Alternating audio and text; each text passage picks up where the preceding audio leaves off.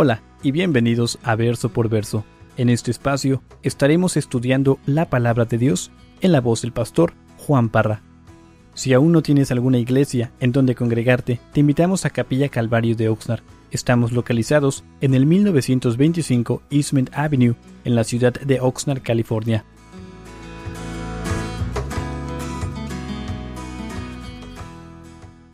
Primera de Corintios capítulo 3.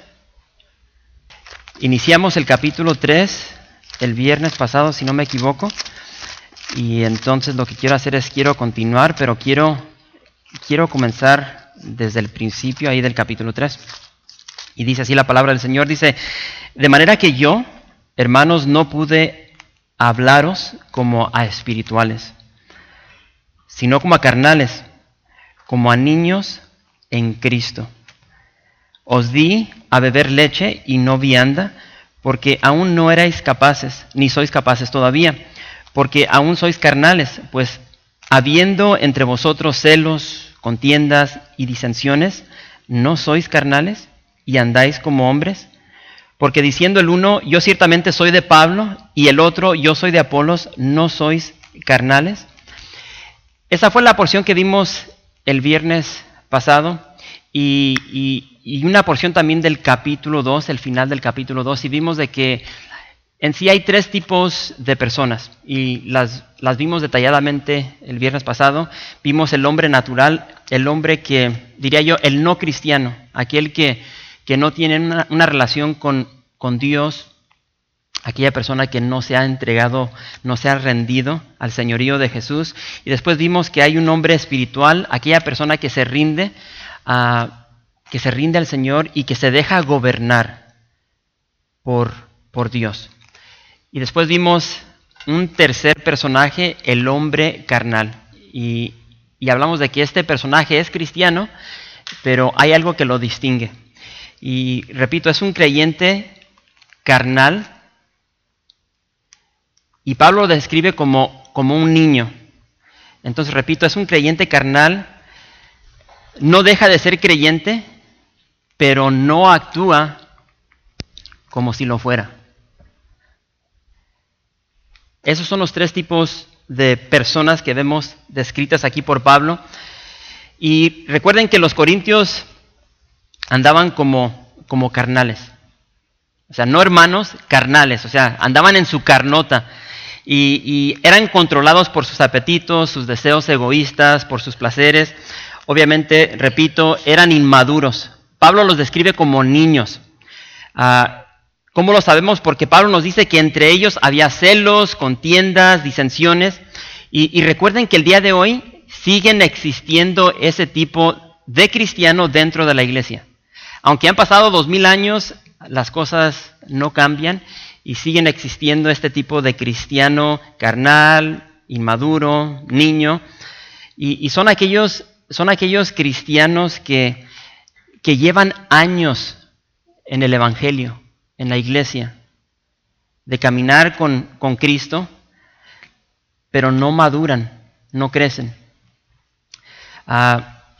Son esos cristianos que no se alimentan por sí mismos.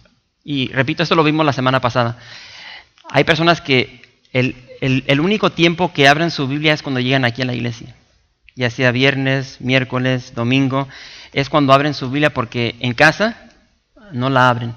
Y hablamos la semana pasada que son como niños que se les tiene que dar ese alimento, ese gerber, esa sopita en la boca, porque ellos mismos no van a hacer el esfuerzo para alimentarse.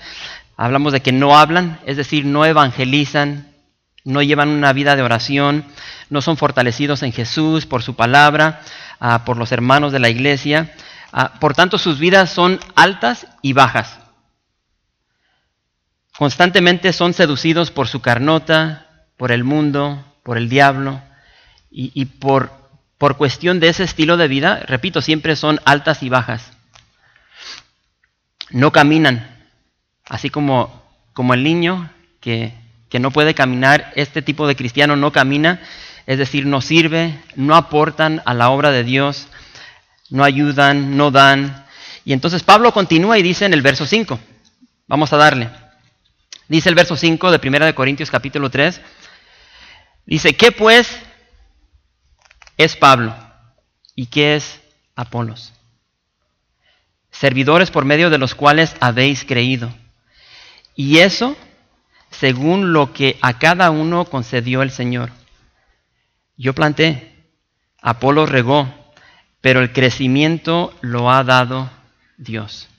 Así que ni el que planta es algo, ni el que riega, sino Dios, que da el crecimiento. Y el que planta y el que riega son una misma cosa, aunque cada uno recibirá su recompensa conforme a su labor, porque nosotros somos colaboradores de Dios, y vosotros sois labranza de Dios, edificio de Dios.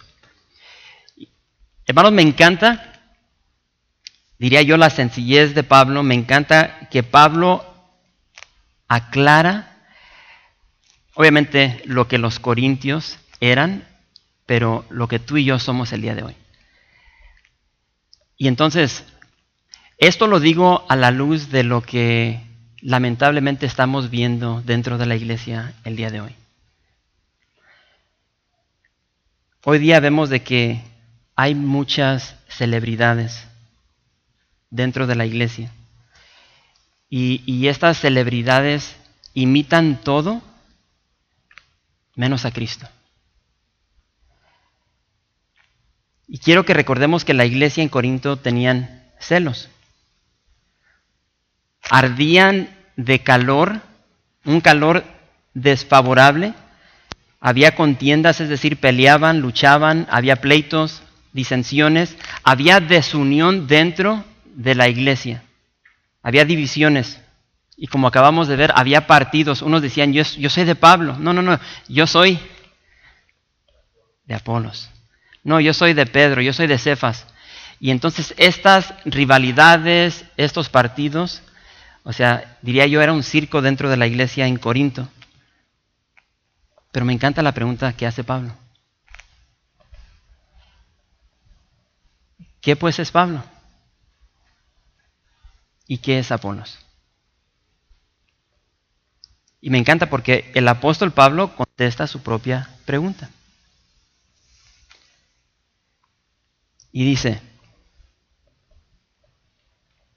son servidores, somos servidores, somos esclavos. Aunque aquí, en este verso, esta palabra significa diáconos. Entonces quiero que analices lo que está diciendo el apóstol Pablo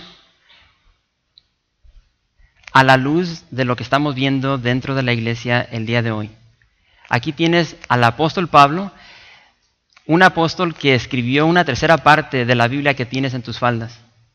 Y él dice, somos servidores, diáconos, somos ministros, es lo que significa esa palabra servidores, somos ayudantes, somos meseros, meseros por medio de los cuales habéis creído. Tanto los corintios como nosotros el día de hoy aquí en Oxnard, hermanos, nosotros, los que somos de Cristo, somos nuevas criaturas. ¿Por qué? Porque hemos recibido el evangelio que fue traído a nosotros por meseros, por servidores, que fueron fieles a su llamado de cristiano a compartir la palabra con nosotros.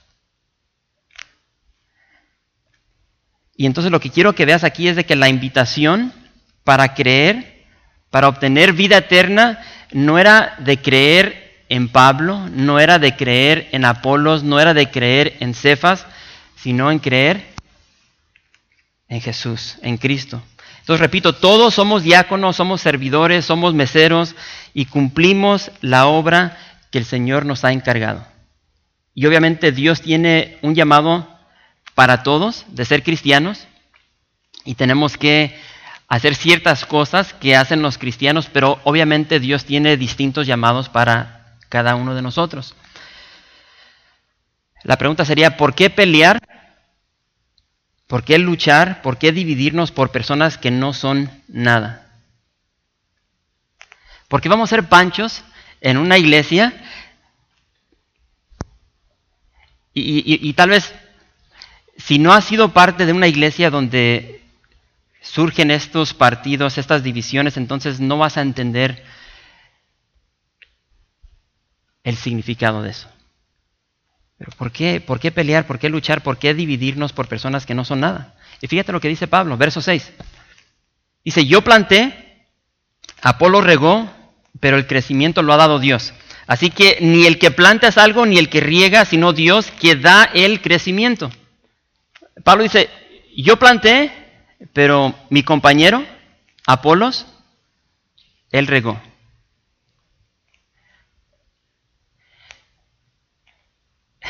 El hermano, no está el hermano Carlos Mercado. El hermano Carlos Mercado dice que yo soy el licenciado Mangueras, porque siempre la ando regando. O sea, no regando aquí como Apolos, sino regando porque... Vamos a continuar. Entonces Pablo dice, yo planté, Apolos regó. Hermanos, ambos verbos, y te sugiero que los subrayes. Ambos verbos aquí, planté, regó, indican una acción en el pasado, una acción ya terminada.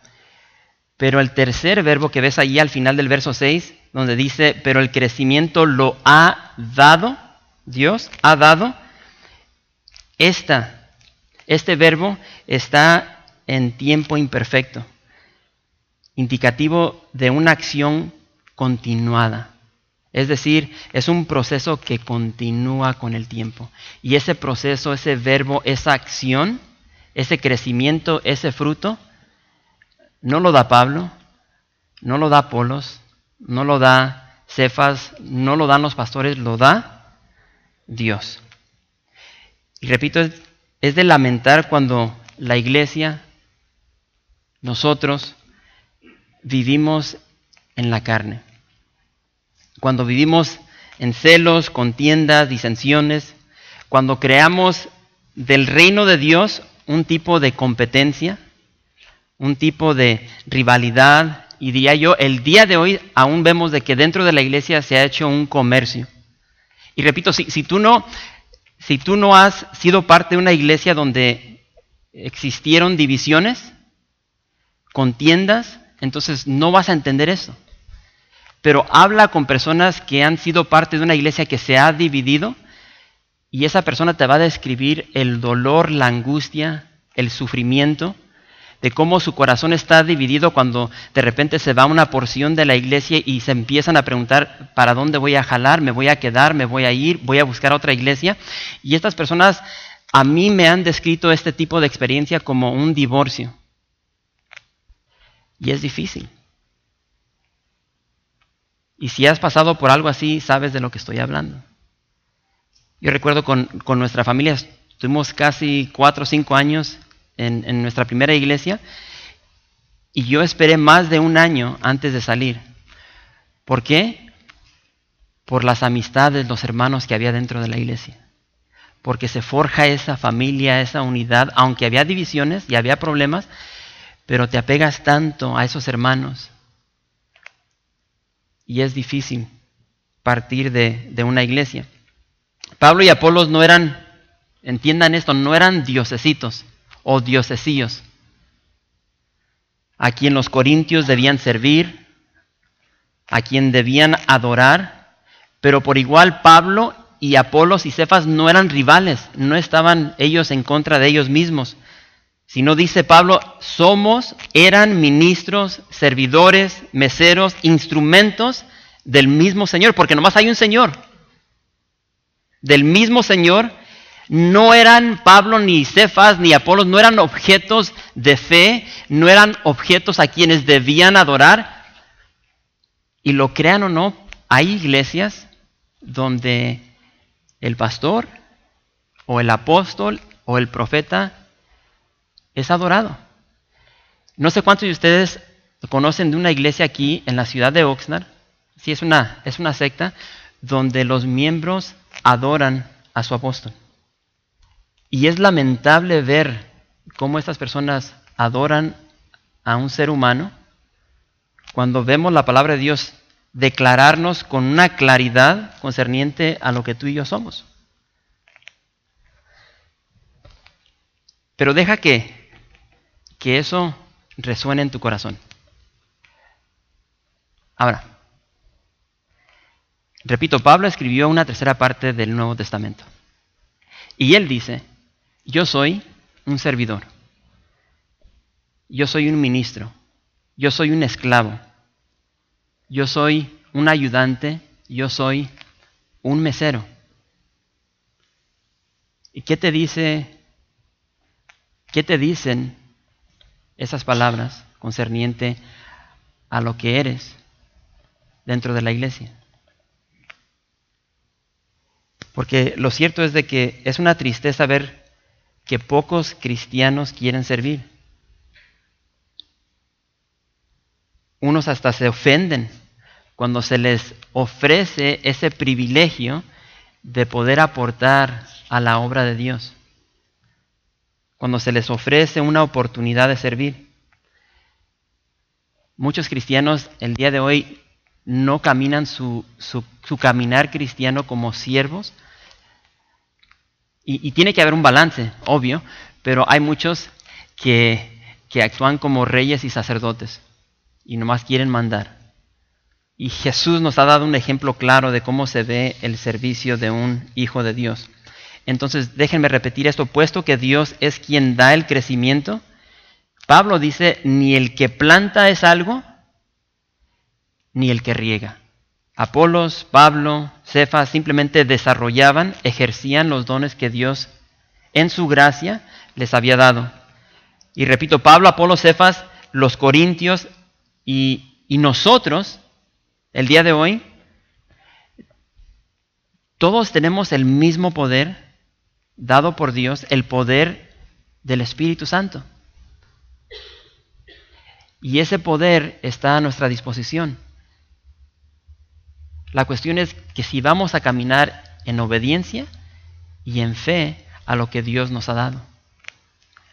Fíjate lo que dice Marcos capítulo 4. Marcos capítulo 4.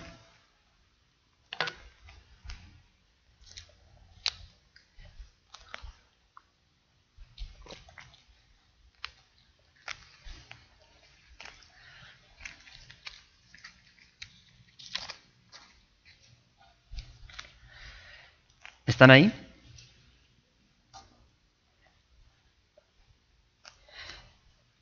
Verso 26 decía además, así es el reino de Dios, como cuando un hombre echa semilla en la tierra y duerme y se levanta de noche y de día y la semilla brota y crece sin que él sepa cómo, porque de suyo lleva fruto la tierra. Primero hierba, luego espiga, después grano lleno en la espiga. Y cuando el fruto está maduro, enseguida se mete la hoz, porque la siega ha llegado. Hermanos, a nosotros, como cristianos, simplemente nos corresponde echar semilla. Y obvio, la semilla es la palabra de Dios. Y va a haber una variedad, porque en ocasiones vamos a echar semilla, en otras ocasiones vamos a hacer como Apolos y vamos a regar. O sea, regar con agua, no regar la papa. Y muchas veces también la regamos. Y va a haber otras ocasiones donde nos va a tocar cosechar. Por un momento analiza tu vida. Y creo que ahorita Javier mencionó un poquito concerniente a cómo, bueno, diría yo, describió el amor de Dios. Si tú estás en Cristo en esta noche, trata de recordar ese tiempo cuando no estabas en Él. Y entonces, ponte, si es posible, trata de recordar cuántas veces Dios te estaba buscando. Entonces yo me pongo a recordar, bueno, esto es algo que he hecho en el pasado. Entonces yo recuerdo que después que empecé a hacer memoria, yo desde una edad temprana se me comenzó a compartir del Evangelio. Y el día de hoy, para los que me conocen saben de que me encanta, hay que no ser presumidos, me encanta baloncesto. Yo desde la edad de 6, 7 años empecé a jugar este deporte, me encanta, pero por algún motivo cuando llegué a la prepa no me metí al equipo de básquet, una tontera. Me metí al equipo de fútbol americano, un deporte que jamás había jugado en mi vida. Y yo, o sea, pasaron los años y decía, ¿por qué hice esta tontera? Pero fue allí donde conocí a un panameño, Limber Guzmán. Y era diario después de nuestras prácticas que iba a su casa y su mamá, mi hijo, necesitas recibir a Jesús en tu corazón. Mi hijo, ¿cuándo te vas a arrepentir de todo tu pecado? No vivas así, ya no seas un ídolo. O sea, diario era lo que esta señora me decía. ¿Cuántas veces te buscó el Señor? Y ya fue una cuestión donde ella me compartía y después otras personas en la escuela, los maestros. El día de hoy yo regreso a cuando estaba en la escuela y puedo recordar 3 maestros que fueron de gran impacto a mi vida.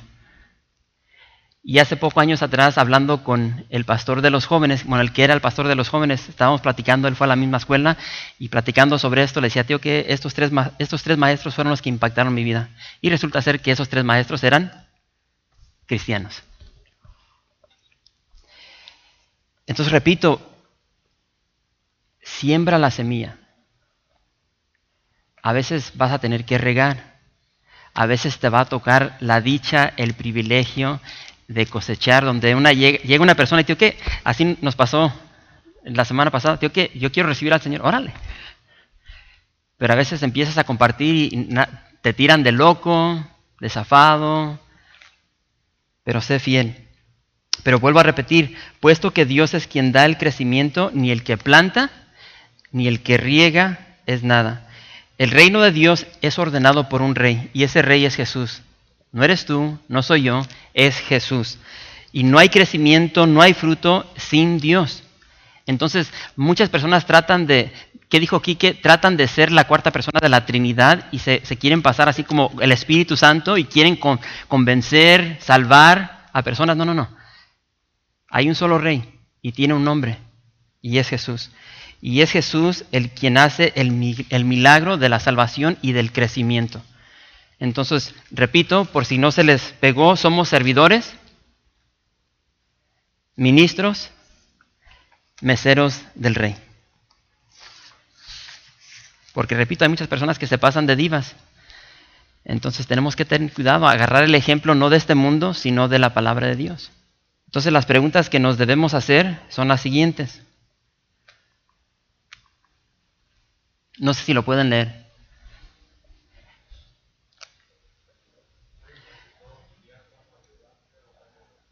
O sea, la pregunta es, y esta es una pregunta que tú te tienes que hacer. ¿Soy un servidor?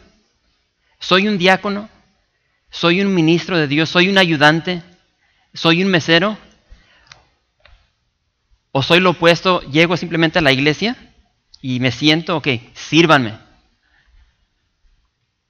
Y repito, solamente tú puedes contestar esta pregunta. ¿Estoy preparando terreno, es decir, corazones, para cuando caiga esa semilla que es la palabra de Dios en sus corazones? ¿Qué tanto compartes de la palabra de Dios? Ahora, y antes de continuar, o sea, y creo que lo vimos un poco el domingo pasado, donde hay ciertas cosas que el cristiano debe hacer. ¿Por qué? Porque es cristiano. Y estas preguntas no son para traerte una condenación, no, lo contrario, simplemente es para traer luz a tu vida. Y si no estás haciendo estas cosas, es una motivación, una exhortación para que las comiences a hacer. Estoy preparando el terreno para la palabra de Dios. Estoy preparando corazones. Estoy sembrando la semilla de la palabra de Dios. Pregúntate, ¿cuándo fue la última vez que le compartiste a alguien del Evangelio? ¿Estoy regando la semilla de la palabra de Dios? ¿O estoy cosechando el fruto de la semilla? Algo clásico que sucede en la iglesia es cuando, yo no sé si les ha pasado a ustedes, donde personas llegan y te dicen, tío, que yo quiero recibir al Señor. O sea, a veces suele suceder, donde no tienes que decir nada, ya hubo alguien que plantó la semilla, ya la regaron y ya están listas. Y llegan y te dicen, quiero recibir al Señor, órale, y deja llevarte con el pastor. O deja llevarte con un anciano. Si alguien te dice, quiero recibir al Señor, ¿sabes llevar a una persona a los pies de Cristo? Cosas sencillas, básicas. Hermanos, el Evangelio de Cristo nos enseña, nos muestra cómo vivir para los demás, cómo vivir, como dice Gail Irwin, para otros.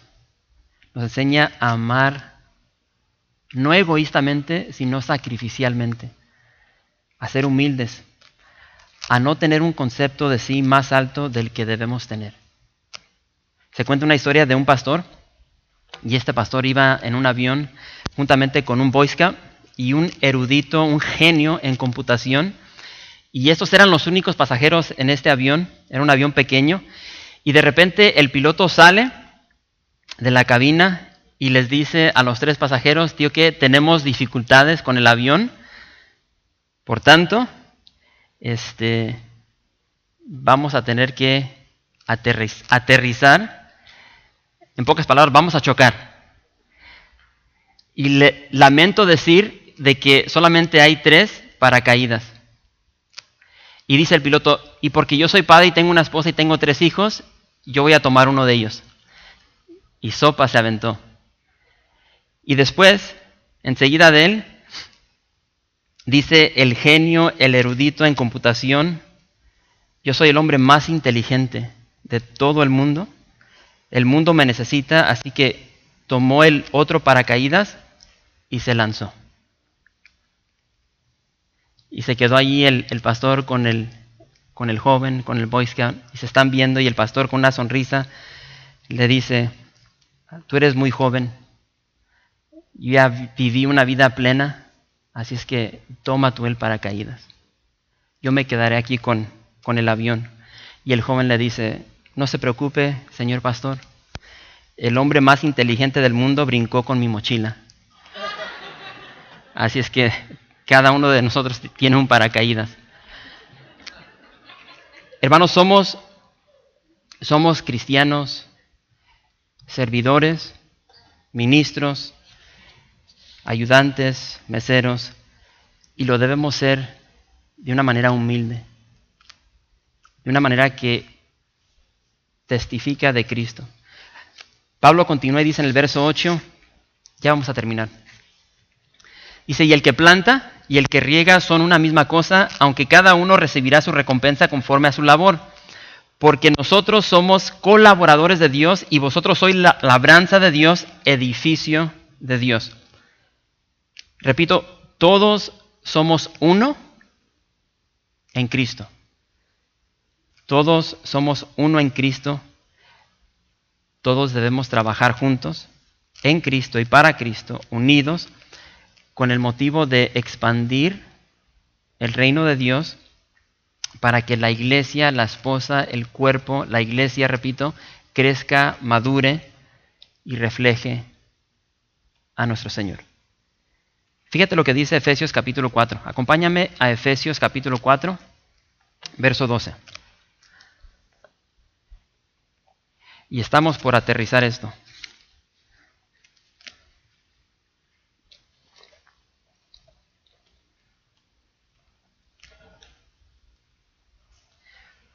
Efesios capítulo 4, verso 12. Dice,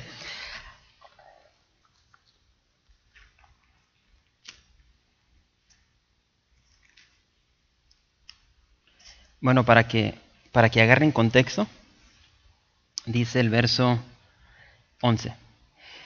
Y él mismo constituyó a unos apóstoles, a otros profetas, a otros evangelistas, a otros pastores y maestros. ¿Con qué fin?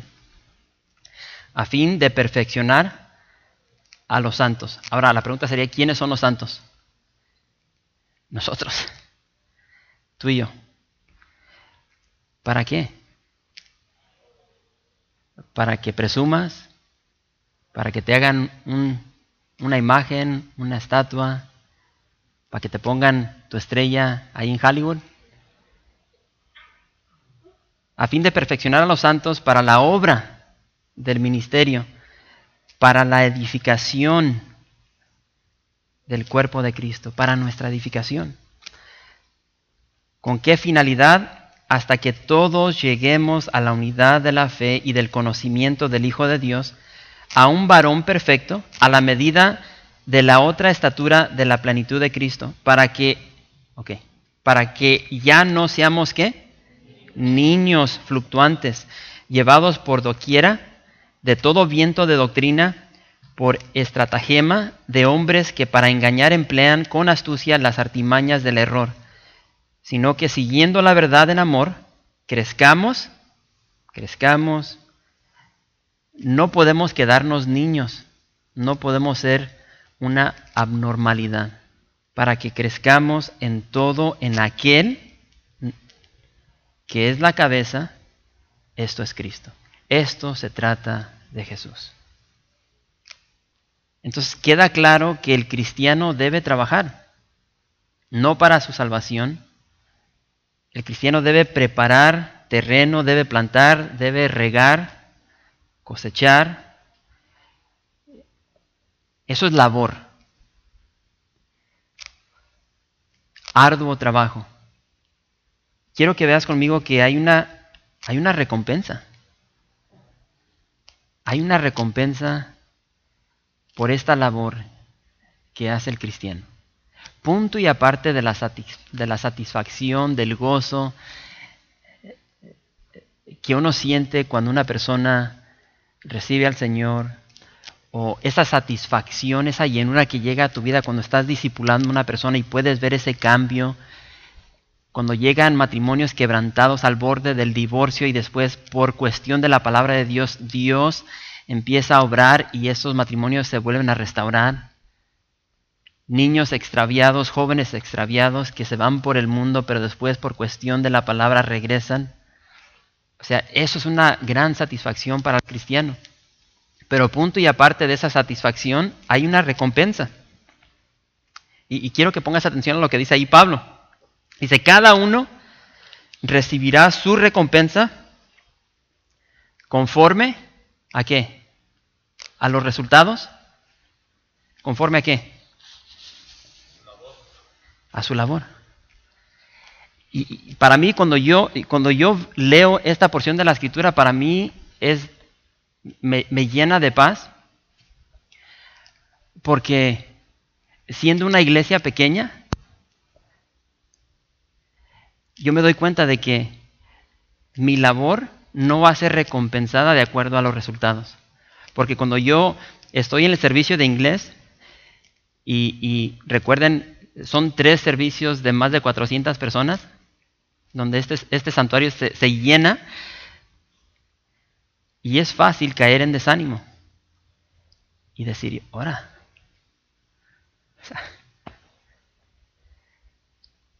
servicio tras servicio tras servicio, repleto el santuario, y después llegamos aquí al de español. Pero me encanta porque esa recompensa no está basada en resultados, sino en labor. Y labor habla de fidelidad. Entonces la pregunta es, ¿soy fiel? ¿Soy fiel en lo poco o en lo mucho que Dios me ha dado? Porque los resultados los vamos a ver en el cielo.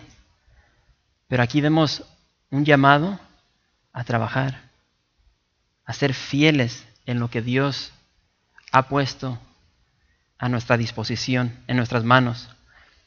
Y hermanos, el servir te enseña muchísimas cosas. Porque, repito, hay personas, esto lo he visto a través de los años, hay personas que ya no quieren servir por el pasado, por experiencias que han vivido dentro de la iglesia. Típicamente son malas experiencias.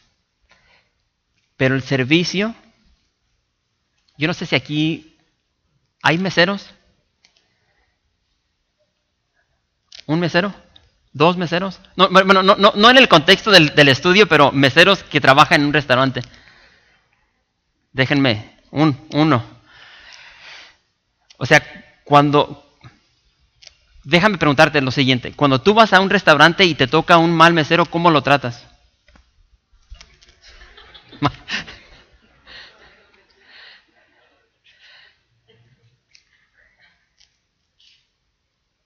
Bueno, vamos a continuar.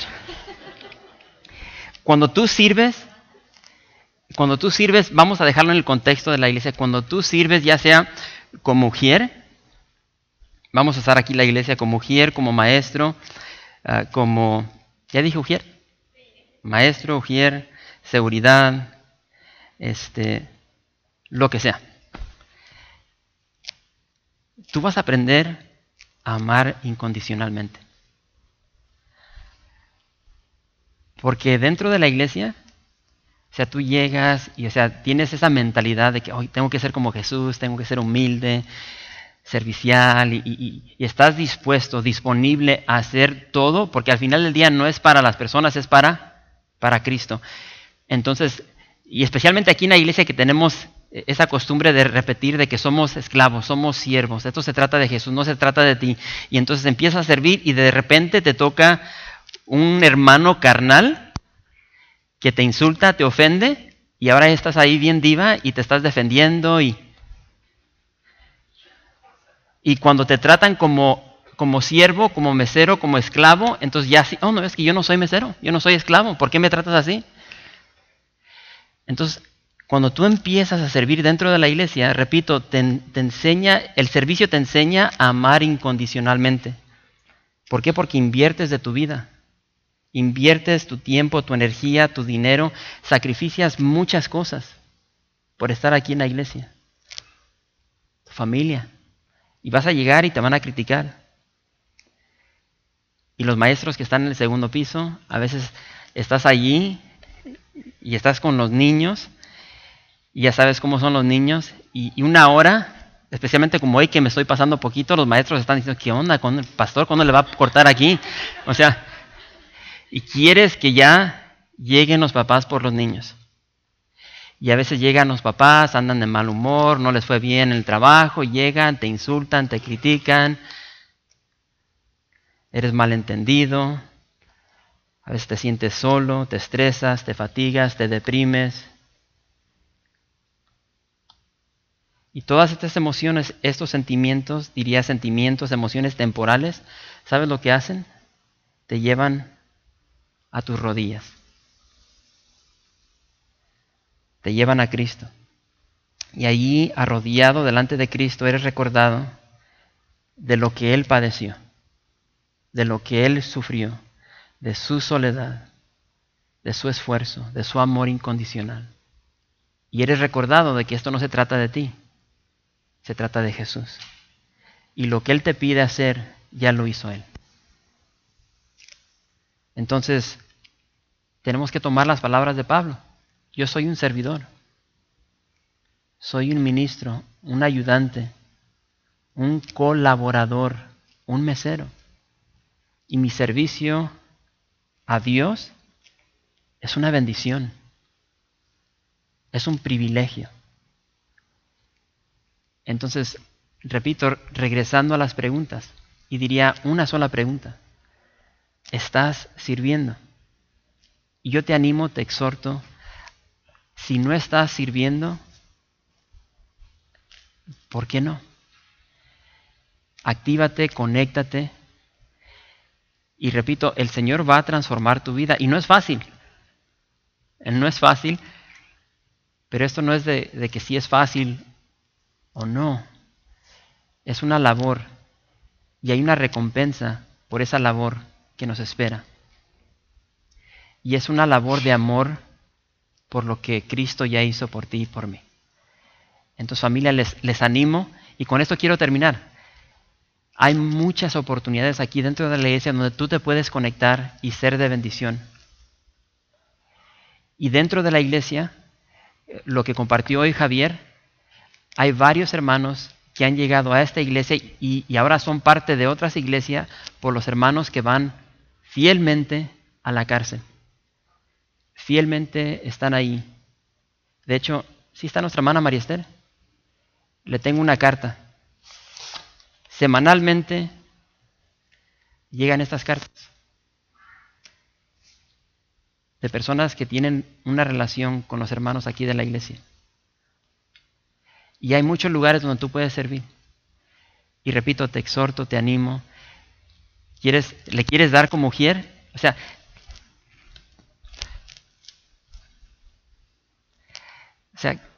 no tienes que tener teología 101 para estirar la mano.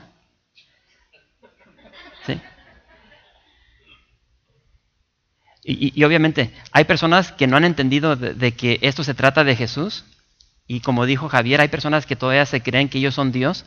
Y entonces, Dios tiene que obrar ahí en la mente. Pero hay personas que pueden regar la papa aún siendo ujieres. Porque hacen sus panchos y creen que esto se trata de ellos. Esto se trata de Jesús. Y no es nada dificultoso darle la bienvenida a una persona, darle la mano, darle un abrazo, una sonrisa, por lo que Dios ha hecho en ti. Tal vez Dios te ha dotado con el don de canto, de música. Está el grupo de alabanza, te puedes agregar a esto. Sonido, video, ministerio carcelario, maestro. Ahorita hay oportunidad también dentro de la seguridad. Y esto solamente es para hombres. Ahí tenemos un uniforme para ti. Entonces, hay tantos lugares donde tú puedes activarte, ayudar, ser un mesero, orar en casa. Si no sabes por qué orar, ora por mí. Yo necesito tus oraciones. Entonces, hay mucho que puedes hacer. Y si aún de lo poco que he mencionado, si nada te late, nada te gusta, habla conmigo y vamos a encontrar algo para ti. ¿Sí? Hacer el café, limpiar los baños.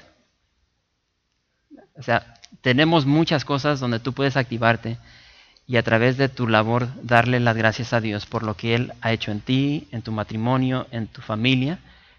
Así es que esa ya es una decisión personal, pero recuerda de que Pablo nos enseña a través de su palabra de que somos servidores.